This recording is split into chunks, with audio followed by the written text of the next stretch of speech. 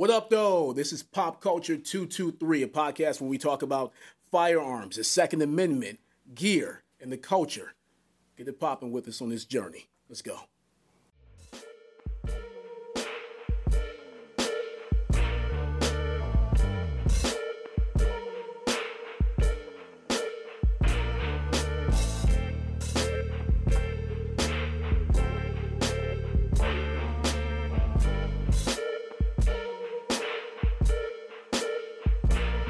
What up, though, everybody? We back in the building. This is the Pop Culture 223 podcast. This is season 2, episode 6. I've been away for a minute, but we back in the building, man. Got Bear on the ones and twos. What up, though? What up, though? And then we got another homeboy, man. Here, I want him to introduce himself. Like, we know when we on the show, we try to bring different people, different backgrounds on the show. All CPL instructors, fathers, mentors to other people, do stuff in the community. But he got a story to tell. So we try to bring like all shades, all walks of life on the show. So I'm gonna let him introduce himself. His company's called Chaos Tactical Solution. So I'm glad he on the show, man. Thanks for coming out. But go ahead and introduce yourself to the world. Yeah, I'm Shane with Chaos Tactical Solutions out here based out of Detroit. Everybody call me Shin. That's the Arabic translation of my name, Shane. So that's what I go by. Yeah, man, I'm glad. I know we've been kicking with KJ for a while. I'm glad you hit me up. And finally got out here to link up with y'all. That's what's up, bro. Yeah. Give him some. Yeah. There it is. Like I said, I've been away for a while, man. I was out here with my son's baseball, traveling heavy all over Flint, all over Saginaw. Yeah, you was on Ohio hold for a minute. for the whole of July, man. I was like, I gotta get back in the studio, man. I was fiending to get back in the studio, and I'm new to the game. But Shin, tell us, what does Chaos Tactical Solutions stand for? So Chaos Tactical Solutions, I mean, it's no secret code or message there, but when you put it together, it all makes sense. Chaos is the name of my company I was in when I was in the Army back in the day. So it just made sense to go with Chaos Tactical Solutions because I like to say I have a tactical approach to how to do and handle things. Right. So chaos, we all know, like by definition, is confusion. Right. Out of confusion out of nowhere, disorder out of nowhere. That's how chaos is basically textbook defined. And where do we need? What are we training for? Right? These robberies, carjackings, mass hysteria, whatever. So chaos tactical is a specific plan or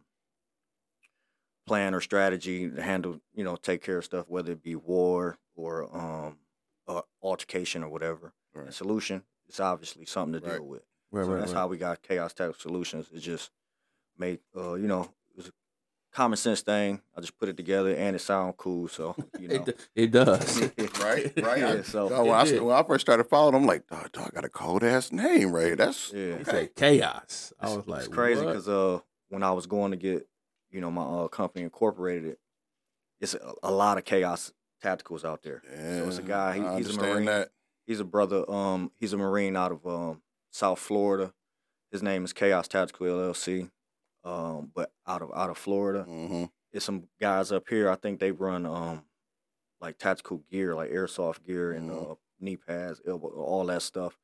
They're Chaos Tactical out of Ottawa, Lake Michigan, out here. Okay. So and I'm Chaos Tactical Solutions. So I just put that solutions part spin on that.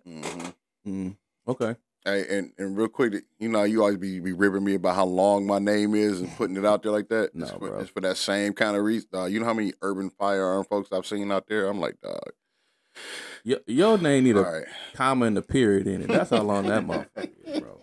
Your shit need a comma and a period. And when you tip me on the DM, I said, man, it's there's no UFGA. mistaking your name because this is the longest one on there. But people don't think about that kind of thing where they start to, this name sound cool, woo, woo, woo. But he broke it up though. It's chaos _ tactical _ solutions. So you are also a CPL instructor, right? Yeah. USCCA? USCCA. I got certified with the NRA back 2016 16. Mm-hmm. Then I like the USCCA's business model. So I've been messing with them heavy a little over a year now. Okay. So was you heavy training people, or one-on-one, private, or what you like to do? It's more like one-on-ones and privates. Mm-hmm. I tried I had a brick and mortar. COVID hit.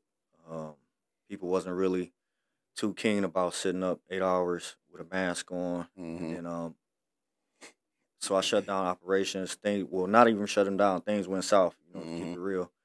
And with that was like before. That was early pandemic. That was before they put in the 6-foot restriction. Right. I mean, 6 feet. Okay, so no mask, then 6 feet. Then you could have it was 5 to 10 people in an area. So that opened things up a bit. So I was going out making house calls there. Like I was trying to get everybody like, hey, if you got 4 or 5 family members or whatever, it'd be more beneficial. Everybody come out, Right. get it nailed and done. But more one-on-ones and privates, that's my angle and approach, because I'm more so like a lot of people. Like when I did my business plan for the business, like even though Detroit with the population and populations go up and decrease every now and then, right? Especially with everything going on in the world. Right. At a population of 1 million people, it's 600,000 recorded. At least at the time I opened up, it was 660,000 recorded CPL holders in the state of Michigan. So every time I'm in an area or I'm out training or doing whatever, it's like, hey, I'm a firearms instructor, CPL and firearms instructor. I always make the distinction. I'm a CPL and firearms instructor. You don't know how many people's like, oh, I already got my CPL. Right. And like the conversation go on 4 or 5 minutes, like, Right. but I ain't shot in 3 or 4 years. Mm-hmm. So I offer the advanced and concurrent training that you need after. 'Cause I tell everybody, like, you go get a CPL class, and then now we got to talk tactics. Like you watch a video or a slide of how to take cover in the classroom. I actually, like on my Instagram, y'all see, I actually go out and show everybody how to set up behind cover. So, Yeah, that's why I caught you at. I was like, oh Yeah. shoot, he going to the people's houses, actually showing them in their environment how to maneuver around cover or use cover. So I was like, man, that was to me that was out of the box thinking. Yeah, that right there caught my All eye. I was day. like, okay, he's somebody I need to, you know what I'm saying, get with, connect with, talk to, and see what's up. And then your other skill set. But that was cool, man. So I know when I looked up some of the information about you, you enlisted, right? Like, tell us about that, how that went, and how long you were served. And yeah, I enlisted in the Army. I was 21, so a while ago. For some people, ain't that far, But I'm getting up there. So Right. Enlisted 2009. Went to the Army, joined the infantry, and did 4 years there in the Army. One of those years I did overseas, Operation Enduring Freedom, Afghanistan. Okay. So, What's up? so tell us a little bit about Appreciate your service, brother. yeah, appreciate your service, no my problem. brother. Appreciate the Yeah, you support. get them. There we go. So how was that over there? It was actually pretty cool, man. I kind of dug it, but studies say, or at least at the time when I enlisted, studies say like you got to be like 11% crazy or something. Yeah.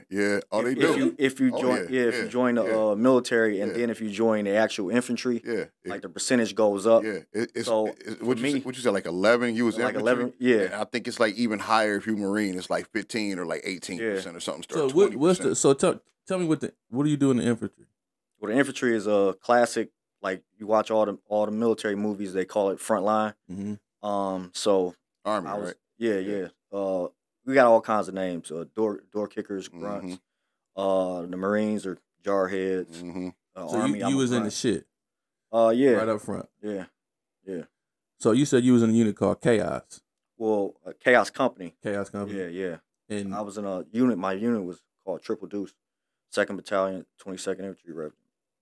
okay, Real historical unit there. So. is it? Yeah. Okay, so y'all was knocking on doors and asking people to come on out. Let me talk to you for a minute, or how that went. It went nice like that sometimes. I was about to say, it ain't always a knock. It might be a Yeah, knock yeah. with your boot or with, Hey, with man. a ram or it something. went nice like that sometimes. We call those tactical call outs. Mm. But my mission was different. I didn't have the textbook infantry mission when I deployed. I was a part of Obama's Spearhead Project. So he gave the State of the Union address in 2009, like October, November 2009. And my unit was one of those 40,000 soldiers that was deployed to go on the Hearts and Minds mission. So I was a part of Obama's NATO mission to win the hearts and minds of them. Basically, we were training their army, building up their numbers so that they could fight their bad guys over there, and we could come home and get pulled up out of there. Gotcha. You was a part of that unit. Okay. Yeah. Okay. That mission. Yeah. So that how, mission. Yeah. So how was that experience? It was cool, man. It was cool. I got to live and be up close and personal with the people from over there, and full transparency. I went over there, same typical American. It was like us versus them. So a lot of people would ask. My family was like, "Hey, you got to go over there and work with them. Like, you're not scared. They try to hurt you, do whatever." That happened every now and then. You working side by side with some people. We've had Taliban that we not necessarily discovered, but figured out that they were blending in with the trainees and stuff. And we had channels, and we operated like that. Passed them up to special forces, and then they escorted them out and stuff and all of that. So, excuse me, sir. You walk this way with me. Yeah, right. So, but it was pretty cool, man. I got to learn some stuff from them, even though I was over there teaching with them.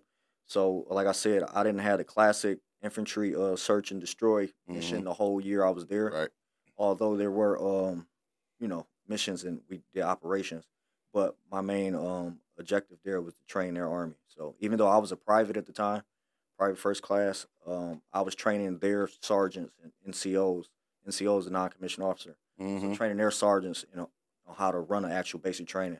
Although I only was out of basic like a little under a year at that point. That's what's up, though. Yeah. So this, well, like I said, you educate me. Did somebody say, look, you got a skill I want to, promote, or, how did you get into that opposed to doing other stuff? Like actually teaching the officers over there and training them. We had it broken up by rank.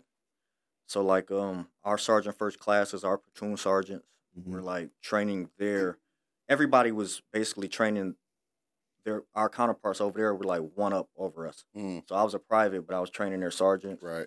Our sergeants were training their sergeant majors. Our sergeant majors were training the sergeant majors of army, and so on and so forth. Like they master sergeants and then up to their lieutenants. Yep. So were they picking up? Were they picking it up quick? Training? Some of them. We think these third world countries and people that are like less fortunate than us, we think that they're behind the curve and a lot of stuff. But we got to remember they've been over there living for thousands, millions of years under the stars. With what we say without technology. Right. They're over there making axes and things to dig in the ground and earth. And making it happen without all this technology. Yeah. So I learned a lot from them, just as much as I was teaching them. But like I said, the mission wasn't all combat all day every day. So we built schools over there. Now, with that being said, it wasn't like actual brick and mortar. We had like what's called Alaskan tents. Those are high industrial like grade tents. It's never hot in the summer as long as you keep the generator going and the insulation is built good. It's never hot in the summer. It's never cold in the winter. So we will put those up. We had got tasked at one point to it was like $1 million in tents. We had 30 because they were like deemed $33,000 or $35,000 per tent. So at least that was the value. Right. We got tasked to put up 30 of those 1 month. So we weren't engineers or whatever, but it was easy to read instruction manual. We went out there, set up security, built the tents. They had some for medical base, for medical training. Had some where they were actually learning how to read and write. But like I said, those guys over there, they're speaking 10 and 11 languages already. Yeah. Different dialects, Like we over here, we go from Detroit to Alabama or Georgia or Florida, and like we had, it's like what's it's kind of like we speaking different languages, right? Ebonics, different lingo. Right. The different lingo, the slang, and you add in the accents and all that. Yeah. So I had a real eye-opening experience with like how smart and how far they actually were Mm-hmm. in life without all the modern technology. Like I said, it was no roads, it was no street lights. Yeah. Like none of Underneath the that. stars, you Yeah, said yeah. it. When it Yep, get dark, it's yep. dark. And, Yeah, you know, yeah. Oh, and then snow route, snow plow. Like what's that? Right. You know? Right. You up in the trekking. mountains. You up in the Yeah, mountains with that. Yeah. I can't relate because I never served, but I understand a lot of what he's saying because I coming from a military family. My grandfather, when he retired from military, he was master sergeant at the army or in the army. That was his rank. He actually should have been higher, but it's a long story. We're not gonna get into Stuff it. always happen like that. As to why he actually had the rank, but he didn't have the stripes because, like, again, it was some old crazy stuff that he did that he didn't do that he shouldn't have did. Type of weird type of stuff. It's like, oh, you got this rank, Brown, but we can't give you a stripe to show you that because of X, Y, and Z. And then You can't give you that pay scale. No, it's one of those you fucked up. You know you fucked up. Yeah. We probably should be court martialing your ass for this shit, but because of who you are, what you do, and blah blah blah, we just not gonna give you these stripes. But you technically on paper have this, Mm-hmm. Yeah, I got it. Yeah. So just listening to that, and then I got uncles that been Army. My brother-in-law, he's Air Force. I got my grandfather on my mother's side. He was Air Force, so I understand a lot of the jargon, a lot of the stuff that. Now you said something about that was the 10th. What was the ones before? Like, why did they get out a number?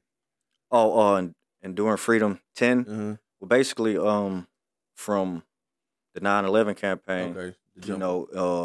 so going from Iraq and then transitioning over to Afghanistan too. So you got Iraqi Freedom, Operation Iraqi Freedom, and then Afghanistan's campaign is Operation Enduring Freedom. Mm-hmm. So two separate different spins and then two different terrains, basically. So it was two different ways to handle both faces of the war at that point. But I was with 10th rotation, so Okay. 2010 from 2000. So they went 2001, 2, 3, 4, 5. So and I know you told me talk a little bit about you was the lead instructor for your unit as far as hand-to-hand combat training. Or how did that work? Hand-to-hand is like a commercial, competitive. Commercial where everybody sums it up or whatever. So it sounds cool, that Rambo era jargon, But by the time I left my unit, I was an E5, a sergeant. Okay. And I became a combat based scenario master trainer for my unit. So I served as the head of my battalion. Mm-hmm. We had shots for that there. So we had just under 1,000 at the time I left. We had just under 1,000 soldiers that I was in charge of keeping up to date with skills. So basically, if soldiers were there or deployed longer, same time as me or longer than me, everybody had some kind of basic combative training. So when all the new soldiers came and funneled in, I just kept everybody at 100%. My unit had got funds to open up an actual combatives training area within our unit. With we call it the COF, but a central operating facility. So it's basically like our locker room where we hang out and stuff. Right. But they got a state-of-the-art combatives training facility put inside our COF. So whenever we had new soldiers come in, they did their in-process and the paperwork and all of that. Usually new soldiers have nothing to do when they first get there because they're getting integrated. Right. So I'll take that week or 2 weeks with them and work with them all day. So like what? Give us some like hand-to-hand weapons retention, knife retention, or what? Yeah, so that's a good question. When I went through my first basic combatives program and basic training in 2009, it was all GFT, ground fighting techniques. So the Gracies that came over, I was about to ask you, that's where you guys Gracies with the jiu-jitsu were hired by the Army in '92 to teach them like advanced, combat, up close and personal skills. So everything I learned was all ground fighting. Fast forward a couple years, I went through tactical combative school. So the first one was basic combatives. I went through level 2, which is called tactical combatives program. That's where I learned how to fight with a knife, rifle, and in advance. I mean, at the unit, you learn stuff from all the OGs that's been there and done that. But I learned how to fight with a knife, rifle, advanced cuffing and detaining techniques. And then from there, went to level 3 a little bit after that. and that's where I got deeper into like stand up kickboxing and stuff. Like you learn the basic a kick or a shove, how to get people off of you. But that's when I got advanced in my training with kickboxing. We got exposed to like 13, 14 different martial arts: Greco-Roman, wrestling, jiu-jitsu, Muay Thai, American style kickboxing. So a lot of cool stuff there. So when you learned all that stuff, did you have to put that stuff in effect over there? Did you have to go get busy on something with that, using those skills? Actually, aside from like unit tournaments and us just seeing who's the biggest, baddest in the division tournaments, I competed and fought a lot. But I did, I'm one of the few people in my unit that had like a situation downrange where we were trying to detain somebody and they got out of line. So like at the unit, like I'm like one of the few people that had like actual hand-to-hand combat aside from, hey, get down, and we cuff them and stuff. So, okay, all right. It's not all like it gets hairy and sticky sometimes. Right. But like it's not always like that. Yeah. So we were trying to detain the dude. He didn't want to get detained, and then some of the villagers were helping him out. And like I said earlier, I gained I had an eye-opening experience about them and their people over there. So I went over there, typical American, like us versus them, blah blah blah. But then I started appreciating them as a people, because like over here, like I said, I was trying to detain somebody, and the village, people from the village came to help. So I had ended up fighting 5 people. 2 of those people ended up being Taliban. So but they didn't stand around and watch. Like I had a rifle. My team leader had a rifle. I got knives, multiple magazines. Right. And we're like, all right, yeah, you gotta come with us. Whatever. We got you pinned down. They didn't go, hey, I got your back, bro. I'm recording this. Right. No, they came. They came in, yeah. Grabbed me up. They know I'm a private at the time. They see the rank. They know what it means. Started fighting me, and shit. It was 4 or 5 of them, and I'm here talking to y'all. So that's what's up, bro. Because hey, no, for real though, that's what's up, because that's the mentality that, not the mentality, but that's the thing. Just from knowing what I know and the research I've done and looking, like you said, they grabbed you because you was a private. They look at you like, I mean, they know. He knew. Yeah. So he the newbie. He don't know shit. Yeah, we about to fuck him up and kill him or take him out or whatever. He ain't got no experience.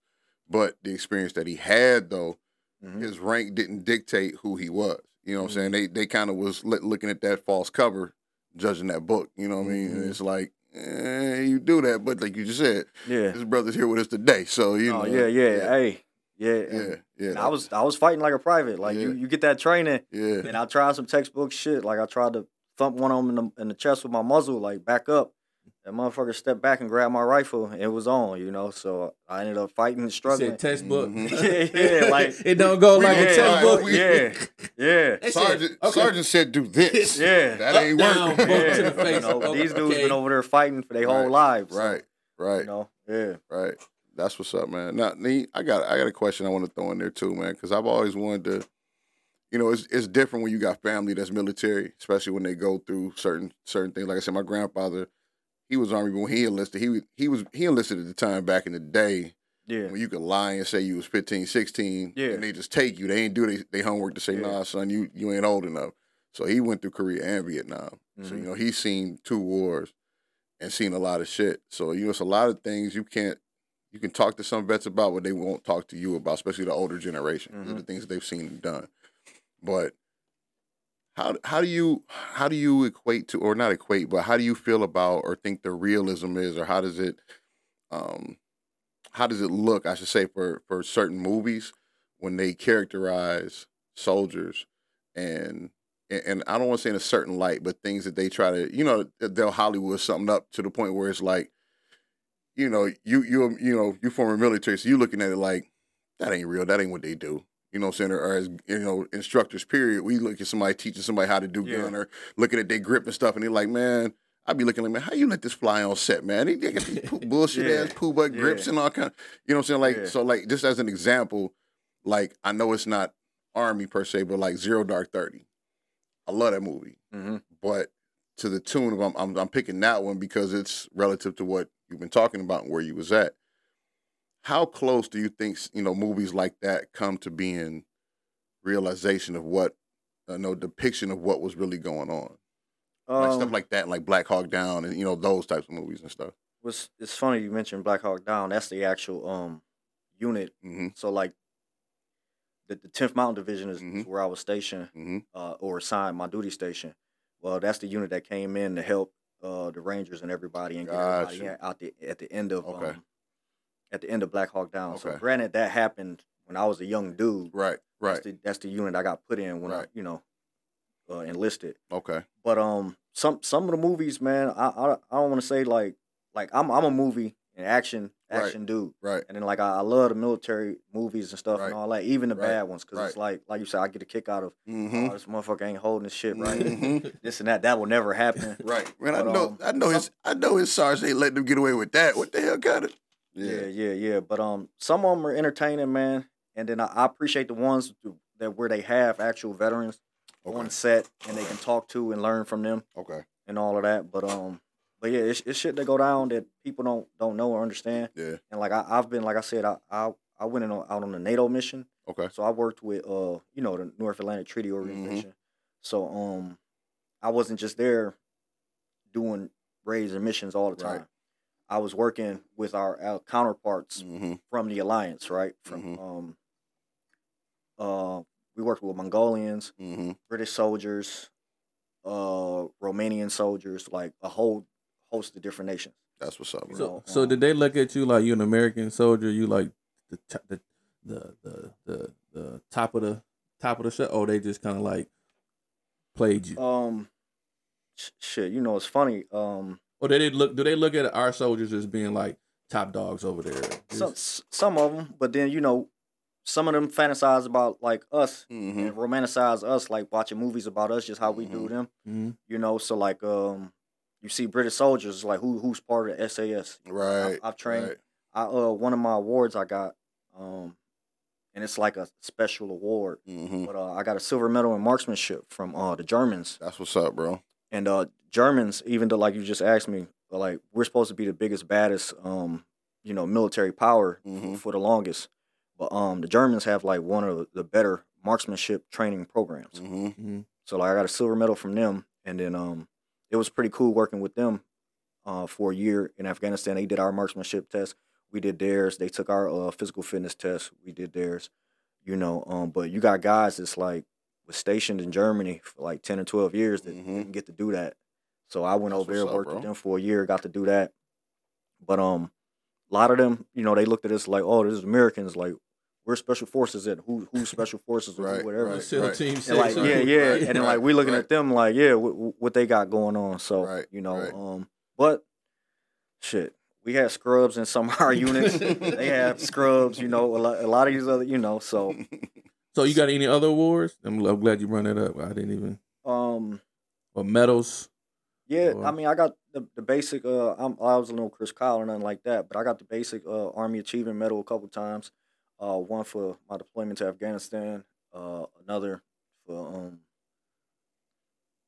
my service back at the unit, various things, training programs, operations. The regular global war on terrorism, like so. Basically, if I have my uniform on now, every ribbon I got like 11, 12 I was ribbons. about to say, I was about to say, Yeah. boy, you was probably geared up there and Well, over there. You with got your for bling private- bling on this. Yeah, for a private. Yeah. So, You walk but like this. yeah. more for us, like even though I was in some pretty decent situations or whatever, you got guys that got like combat infantryman badge and stuff like that. Like Yeah.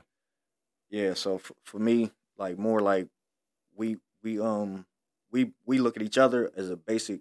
Like everybody else looks at us in a general merit, we look at each other as individuals. Mhm. So it's like who's shooting expert, who's going Right. further in combatives, who's got like I've done what's called CBRN school. So it's not like necessarily an award, but it's one of my certifications. CBRN is a chemical, biological, radiological, nuclear defense specialist. So even though that wasn't my job in the Army or I've been like a rocket scientist, I learned like the basic bare minimums. Mhm. I became the NCOIC for that, the basically sergeant in charge of that, running a gas chamber. So you probably seen videos of that. Mhm. Yeah, so Slow down. Wait a minute. You said gas chamber. Yeah. Hey, So- I got a partner, man. I got a partner, dog. He's an instructor. He's a Green Beret. And when he started drinking, we be like, telling the stories. listen, we be like, were we supposed to hear that? And we'll just kindly walk off. Or you start talking. You know what? I don't even know if I should be hearing this. Let me. Barrett, but man. that's what's up though, man. Because like you just said, man. So when you left being a sergeant, you had a few more stripes, and you got all your ribbons, and you probably got more ribbons than what your stripes weight is. So it's like you start people in your units or in your world more or less in military start really kind of looking like, damn, well man, kind of wait a minute, 1, 2, 3.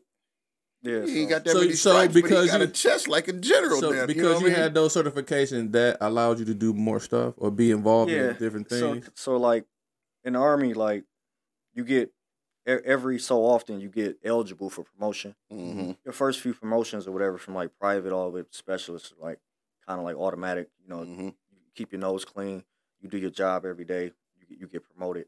But you have to actually like. To make sergeant, you go to I went to sergeant school, so that's like not an award, but one of my other accomplishments or whatever. I had to actually go to school for a month to learn how to be an NCO. So like that gets translated to the outside world. It's like management skill and credentials or whatever. Yep. I was we had to do reports and stuff, but we had to do the DNC, the march in. Actually show them that I knew how to go out and lead a squad and do everything. Most of us infantry dudes always stand out at NCO school because we do field training and land navigation and everything all the time. That's what's up, man. And then I'm an expert marksman in multiple weapon systems, so I was an expert grenadier.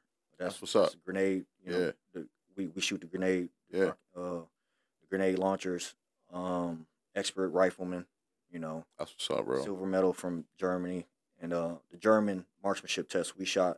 Their pistols and rifles. They're what is G36s. Mm-hmm. I love those. Man. I ain't shot one yet, but every time I see one, I'm like, ooh, G36. So let's fast forward that until when you got out. How did that kind of translate over to you helping with being a CPL instructor? Like when you tell these people what it really is, because your background and understanding what it looks like in up close to teaching people in this urban world as far as CPL instructor. How did that translate over?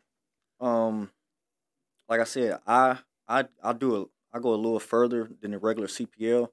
So I get some classes where everybody, we do the CPL training, but they're like, oh man, my cousin went through this class or I went here. Or I get some people that's I took the class 7 years ago. Mm-hmm. I never turned my certificate, so they come.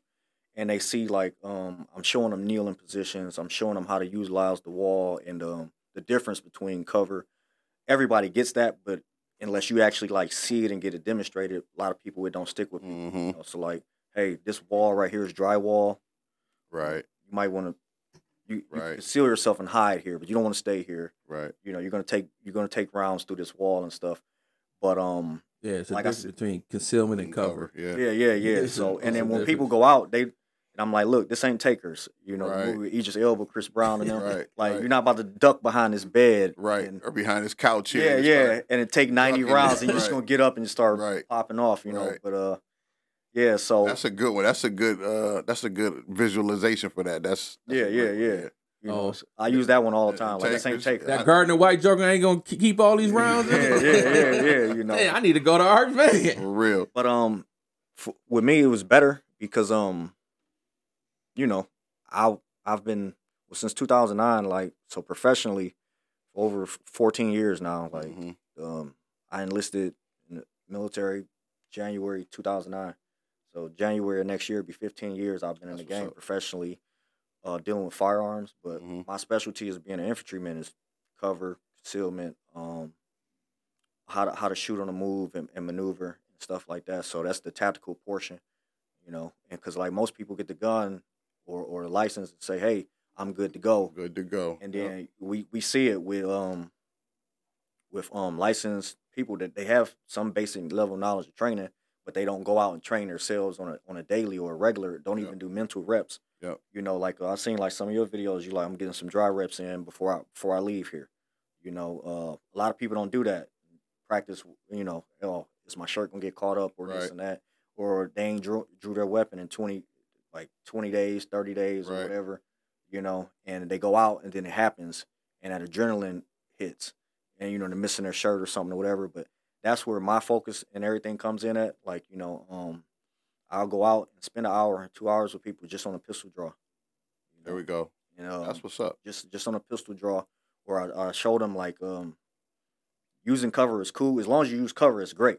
But then it's, you know, you should be able to stand behind a wall and still be able to switch and change, elevate, you know, positions from going from standing to kneeling. Why is that, sir? Why you want to do that? Why you want to change different shooting positions to make him think about where you standing at? Oh, he was there once, but now he's kneeling. Damn, he's sitting right there. You know, so and like mag changing on the move or behind cover, and you know, you change mags, you come out a different spot position if you can, you know. So that's kind of like how my background helps me convey my knowledge to you know, some of these individuals or whatever. And then everybody asks all my ghost stories and war stories, and it's like, it's not gonna happen at a 7-Eleven. Right. You know, so it's not cool, that way. But yeah, it's not gonna happen at 7. They're like, would you do this and that? And it's like, well, we're here to work weapon retention. Right. You know? Now, and I don't want to jump the gun. I don't know if you got these questions, because I know we can sit here and talk military type stuff all day. You know what I'm saying? But I know we shorter on time. But just following you and looking at, you know, some of your posts previous, correct me if I'm wrong, but didn't you have an incident since you've been home or something similar like that, where you actually were like in a situation where you had to use, not had to use, but thought you were gonna have to pull your weapon or something like that? Since I've been home. Yeah, I'm talking about like since you've been the CPL instructor, been home. I could swear you posted something like I've had or maybe you were just telling a story about it. Yeah, like you know, personal being out, people done got hot headed and stuff or whatever. I never had to utilize my weapon yet, you know, and hopefully I don't have to. Right. But you know, no, I think I know what you're talking about. Like, I had got stopped before. And I think this was like you was in a store or something. Yeah. So no. I got stopped by the police in the store before. Got you. And I did. You know, they really totally mishandled and treated the situation like I was like some kind of drug dealer or whatever. And like I'm grocery shopping. So, you know, but I didn't like the way that, you know, that I was approached and stuff. And I did everything. You know, hey, you know, this is my paperwork here and there. Right. You know, so my thing was more like they at that situation is like they need more now I can't even say more training. They need to be vetted better or properly. Oh, it's the training too, though, bro. Yeah. Because like the vetting definitely, but it's the training too. Was it? And I don't know if you want to talk about the situation itself. Was it because the area you was at, they just assumed and stereotyped you as, you know? Yeah. Okay. I mean, it was in my old neighborhood where I used to live at on the west side. Where is that? And 7 Southfield area. 7 miles. Oh, yeah, he was in the hood. Yeah. 7 miles. So I was at a store that I frequent, and I helped them with some security stuff and all that. And like, it's a whole long video. You see the dude at the store comes out and is like, "Hey, no, like, you know, don't mess with him, don't bother him." And they like, no, you know, because I had an attitude or something or whatever. But I'm like, "Hey, I'm grocery shopping. What's going on?" They like, "No, just answer the questions." And I'm like, you know, basically they fishing. So a lot of people don't know, because like I'm a Homeland Security. Like I study Homeland Security in school. I'm trying to finish my papers or whatever, even though I'm old as hell. But you know, so I take some law enforcement classes, criminal law and stuff like that. And they just fishing. They're like, "Hey, bro, you got a gun?" And I was just like, you know, "Why you talking to me, man?" So they're like, "All right, so you know, oh yeah, you got a CPL, right. So we know you got a gun. You got a CPL for that gun." I'm like, why am I being investigated? Like, how? So a lot of people don't know, like, when the police speak to you and you speak back, you're in a legally, lawfully binding conversation. So that's how, like, and it's like the cheapest way to get like probable cause or say you look suspicious, right? So you just not say nothing.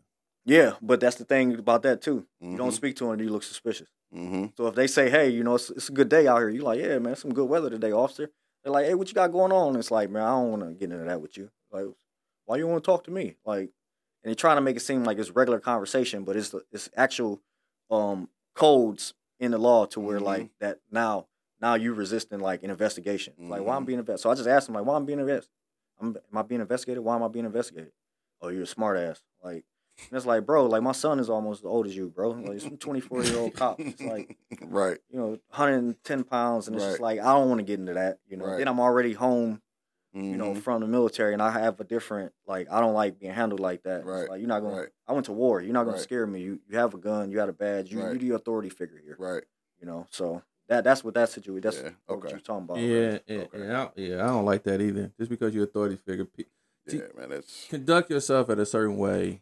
Treat me with respect. I treat you. Let's keep it moving. Yeah. Don't just because you got that badge, that things, things will gonna go your way all the time. Oh, yeah.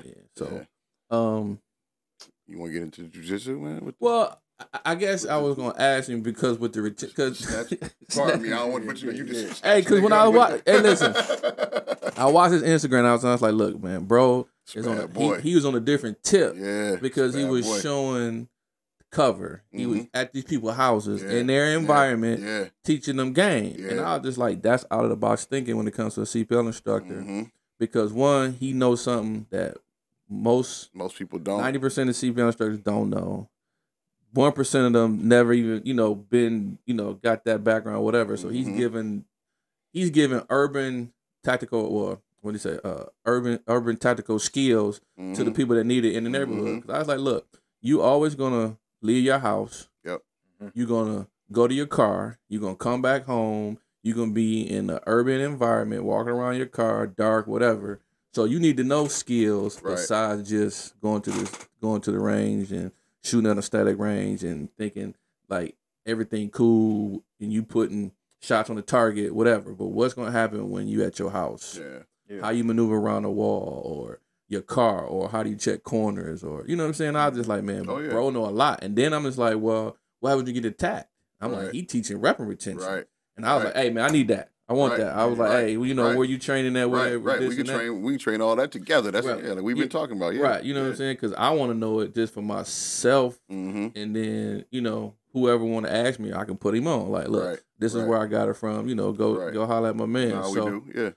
So when I seen, I was like, bet. But then I seen him fighting like jujitsu. So I was just like, wow, he in it. Like, so he know, what I'm saying? He trained. He went, was doing jujitsu and training and putting that with his CPL instructors. So it all goes hand in hand. All goes hand in hand. See, and I'm definitely give your flowers and your kudos for doing, like you said, at their house and showing them certain things, because back when I first started doing it and doing NRA, that's how I got into it, was, going to people's houses and referrals and doing them in their living rooms.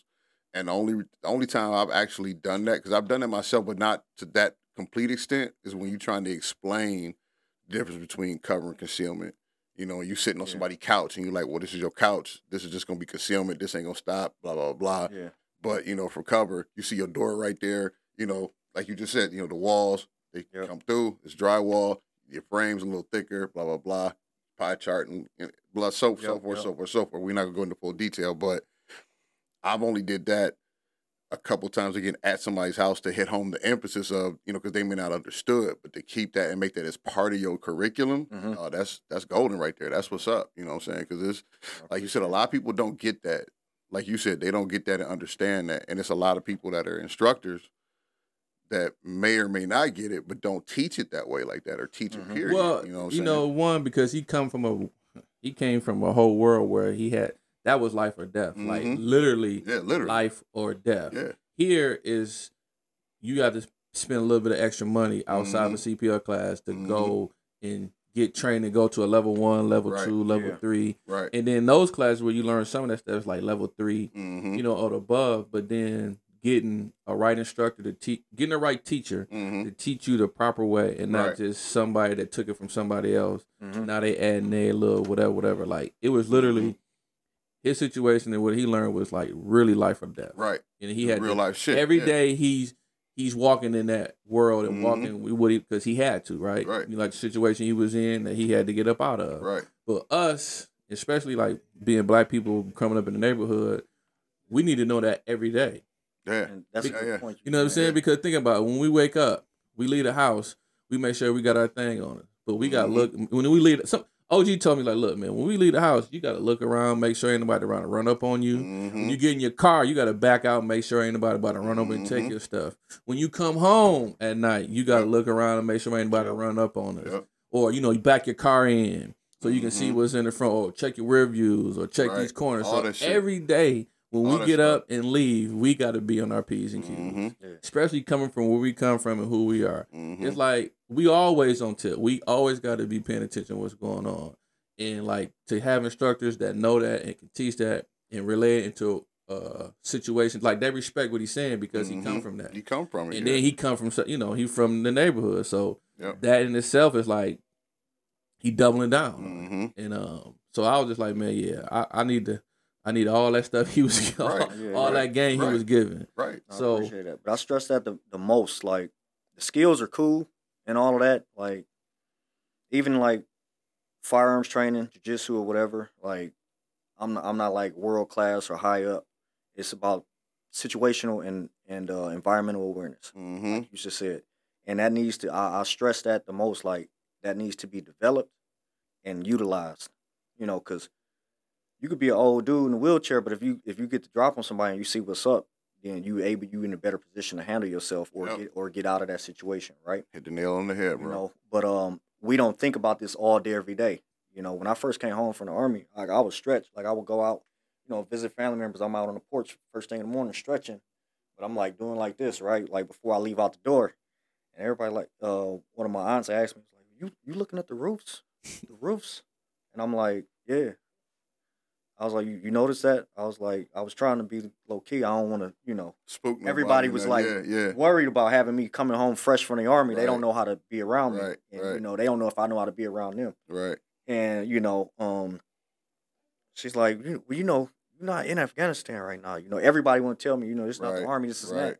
And then, like, fast forward a couple years later, right, we got the sniper situation in Las Vegas.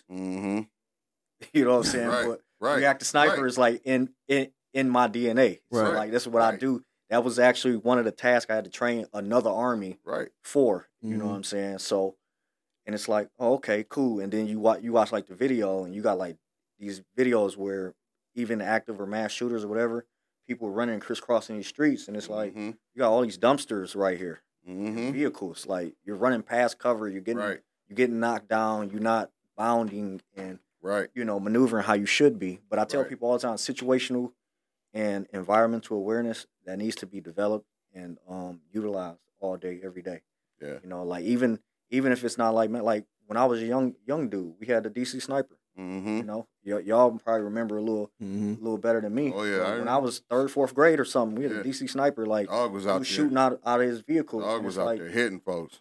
Yeah, man. And even then, like, military people would get it then, like, you know, you're not at war and this and that, and it's like these are the people in the neighborhood and the community that's, you know, set up and trained to deal with this. Right. You know what I'm saying? So, like, and you just touched on something, and when you said just touch on a little bit, when you was talking about when you came home, they didn't know how to deal with you. Like, what was that like? Like, yeah, I mean, it was a two-sided thing. 'Cause I didn't know how to deal with everybody else either, you know. But it'd be like even like little stuff, man, like family arguments and disputes, right? I'm like, I'm the sergeant, I'm the man of the family, this and that. Everybody's supposed to shut up when I come in, and this and that, and they like, well, Uncle so and so, whatever. Like, no, he's old. I'm the man on the ground. That's why I'm here. That's why I'm here. Look at me, I'm the captain. Like, now. You know what I'm saying? And it's like, y'all running over all our you know, our elders and stuff, and it's like no order. It's like, well, I ain't in your chain of command. Everybody here is in my chain of command. You know what I'm saying? Or you know, like the most basic stuff, like cousins or somebody going to get the brothers on me and all that. And it's like, okay, all right. So y'all want to go all the way? This is what we gonna do. And then, like, you got to sit back, and it's like, well, he said, we gonna go here. Yeah, okay, because this is not gonna end how y'all want it to end. You know? And like, I'm explaining to them, like, I'm gonna choke you. And then we're gonna have this talk later. We could just talk. He pulled an old school Larry Bird shit where he just tell you how you go hit the jumpers like, on your shit. Well, I'm gonna do it like this and do it like that, then do it and then laugh at you and shit. I'm gonna choke you out. Then we're gonna have a conversation. Right. Then we're gonna talk about this. But coming back, being integrated into civilian life and stuff and all of that. Some families, like you said, they got military. families, or they work with military individuals or whatever, or they actually want to educate themselves and learn, right? Mm-hmm. But yeah, like I come back, they don't know how to deal with me. I don't know how to deal with them. You know, I just feel like I just felt like everybody should have listened or this and that, or you came to me to solve these problems. Mm-hmm. And you know, but I'm coming from a situation where I'm in charge of millions of dollars of equipment. Right. You know, I was 2013. I was 25, going on 26, right? So you know, I'm 25-year-old sergeant in charge of 40-year-old men. Right. You know, and I come back and then everybody just feel like they're older than you or this and that. And it's like, look, bro, like I've accomplished and did things that you haven't. And that's not, you know, that doesn't make me more right or better than them. But I didn't know how to deal with certain individuals either. It's like you didn't know how to turn it off. Right. Yeah, it's like either you want my help or not. So like now when I'm talking to people or whatever, it's just like, okay, cool. You know, they want somebody to listen to or talk to. And I try not to solve everybody's problems, you know, and then I got issues of my own. But like I got, you know, I go to my military brothers or people, you know, in the same or from the same cloth as me. You know, like I hang out a lot with you know, my jiu-jitsu family. Right. You know, but we all my lady, she went to one of my classes with me. She goes to all my events and stuff. But she was in class with me one day, and she was like, you know, all y'all are so nice. But like the whole time, like you know, she's thinking like it was something else because I'm coming home with bruises, my face is red, people trying to choke me, I'm getting out of stuff, and I'm like, oh man, this dude got me, fuck him up tomorrow in class when I get back. Like, so she go to class, and she like, y'all like all so nice, you know, because like we don't want to die. Right. Like we're practicing choking each other. Like I don't want to upset this man. Right. And he's choking me, and he don't have to let go. Right. You know, he could be like, "Oh, I got him today." Right. Like he might get kicked out of class. He's just going to go somewhere else. Right. Right. But I don't want to get choked. You know, to death. Right. So that's why we got the tap. That's why we got to keep our, you know. So, but yeah, you know, you arguing with regular people. And, oh, I don't give a fuck about that army shit and this and that. And then you start doing army shit, and it's like, hey, bro, calm down. Like, it's like, hey. So I didn't know how to, you know, dial. I didn't know how to dial shit down at first, you know. But now, you know, I'm a little bit better with that, you know. So I just deal with everybody within my immediate circle or people that I know and come across. Right. You know, like I said, I've been following y'all for a while. Right.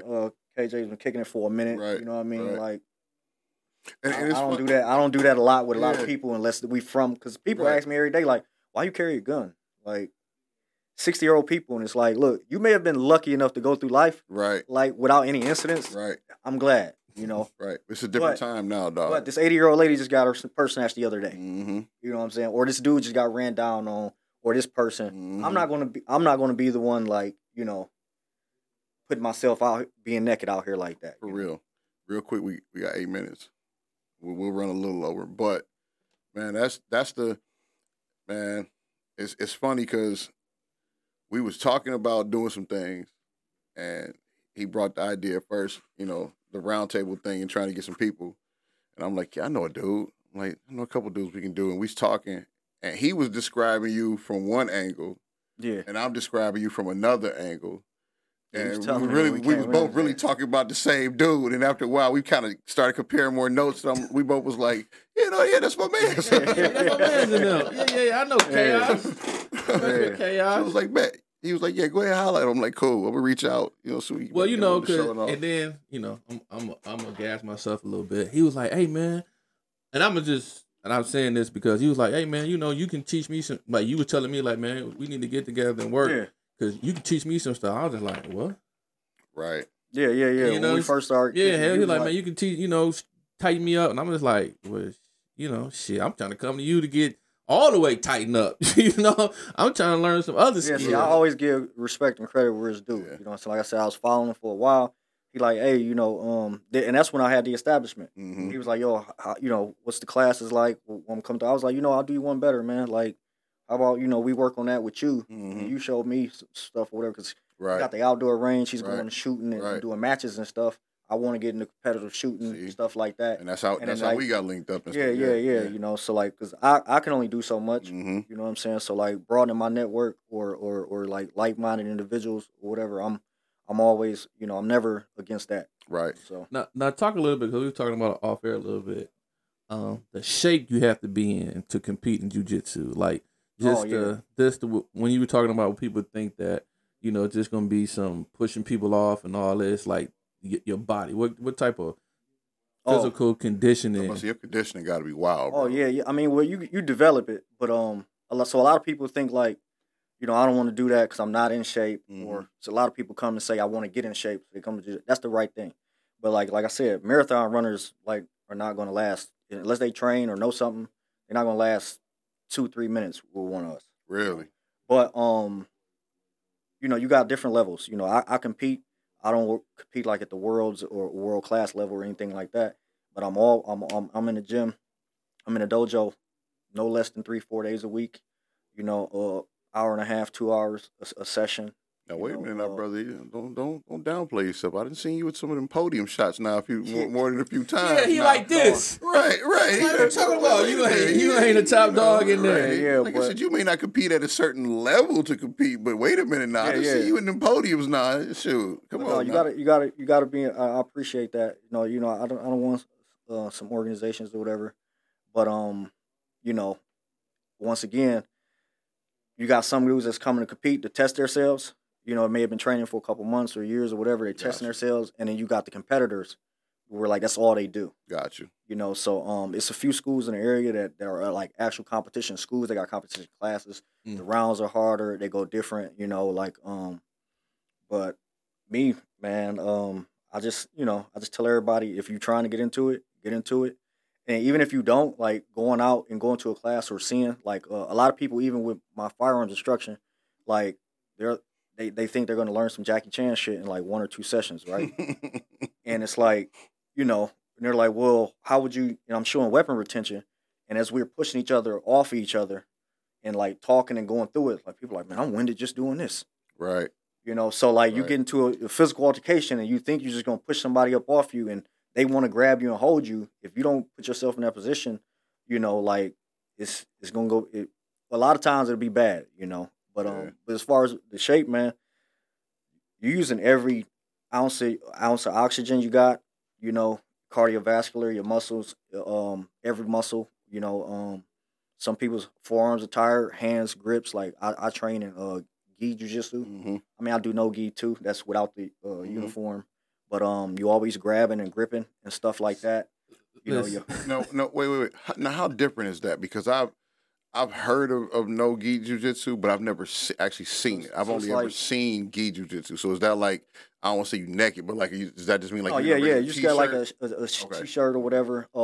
We call them rash guards. Okay. You know, you got a rash guard, compression shirt, some shorts or pants or whatever. But some states like Austin, Texas has become like the jiu-jitsu capital or whatever. But it's like hot there. Nobody wears clothes. Like in Michigan, we wear clothes. We wear hoodies. Like, you know, we get a couple hot summers. Right. I mean, hot months, but for the most part, it's cold here. Right.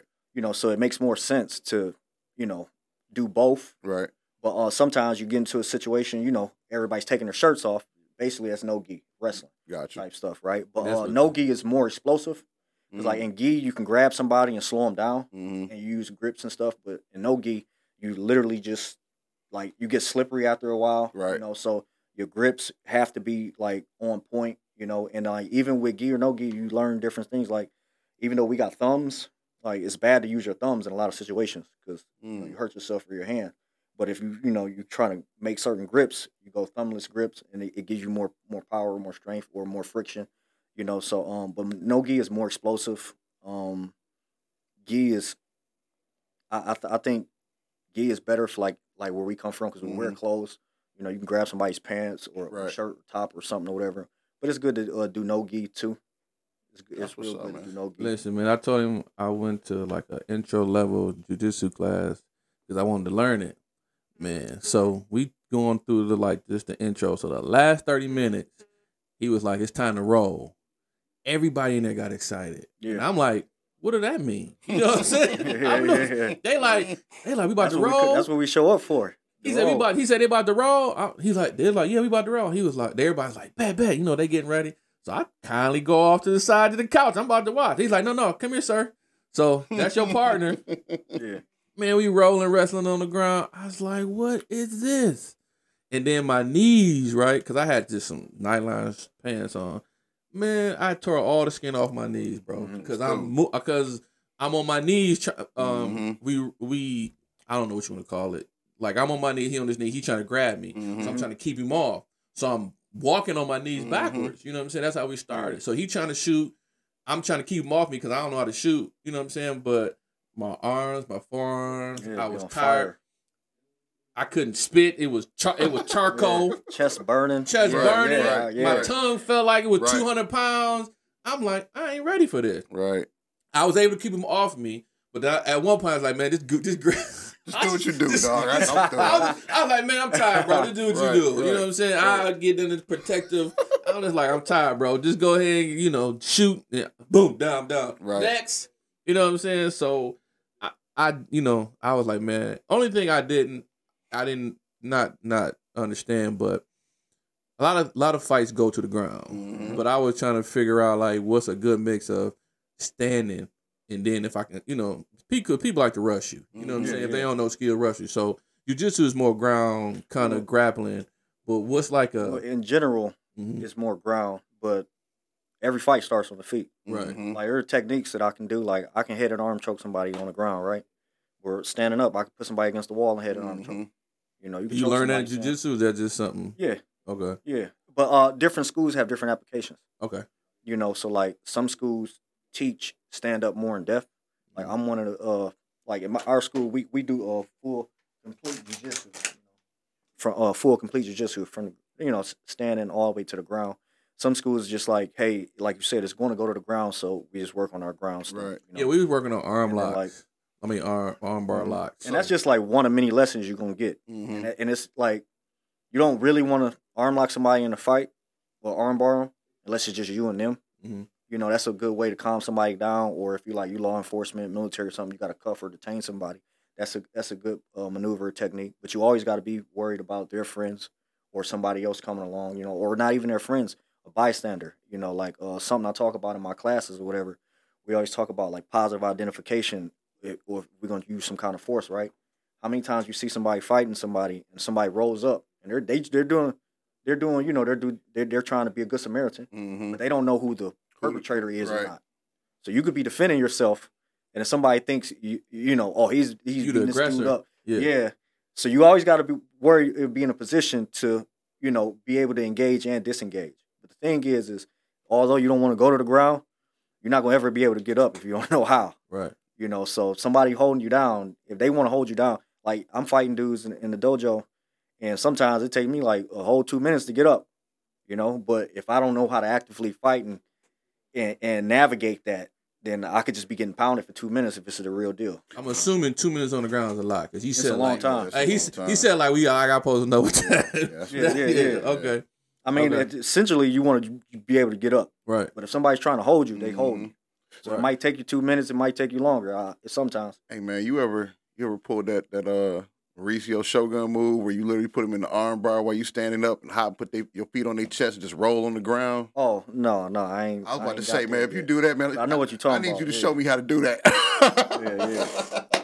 Man, listen. I'm gonna have to show you. You know what I'm talking about, Ken? Nah. I'm gonna have to show you that, dog. But dog, I seen him do that in a fight like twice, and I was like, What? Yeah, man, you got to. It's the hell a lot of stuff, man, out here, man. Yeah, man. Yeah, like I said, I was in that class, and one thing was arm bar, but he was literally controlling me with his body and not even touching me. And I was just like, and I'm talking to the guys, they're like, yeah, my ribs hurting, it's a big look, be tender. I'm just like, y'all get hurt in here for real? One dude took some time off because they got maybe some arm or shoulder. I was like, man, I gotta go to work tomorrow. I can't, you know what I'm saying? I gotta really definitely got to be in shape to recover fast. Yeah, I gotta be in shape to. I gotta be in shape to even be here. Then I gotta be in shape to recover. I might have to go. See, that's the thing. Like, you can't get in shape for jiu-jitsu. Right. You get in shape there. Right. That's what they said. Like you get in shape there. It's like there ain't no getting in shape. Yeah. It's like a you lot come of people's here. like, I'm gonna get in better shape. I'm gonna come. They think and then too, it's an ego thing too, right? We don't want to just be the rag doll. Right. It don't matter. Right. You come in 6'4", solid muscle, or whatever. Me and a couple dudes in the gym. If you don't know nothing, we're gonna show you like getting tossed, you need to what you need to learn to use your muscles. Oh, the instructor that was teaching us, he got tossed by the owner, the other instructor, and they was over there rolling. I was just like, this is dope. But we about to wrap it up, man. I want to thank Shane, Chaos Tactical Solutions, for coming in and sharing his story.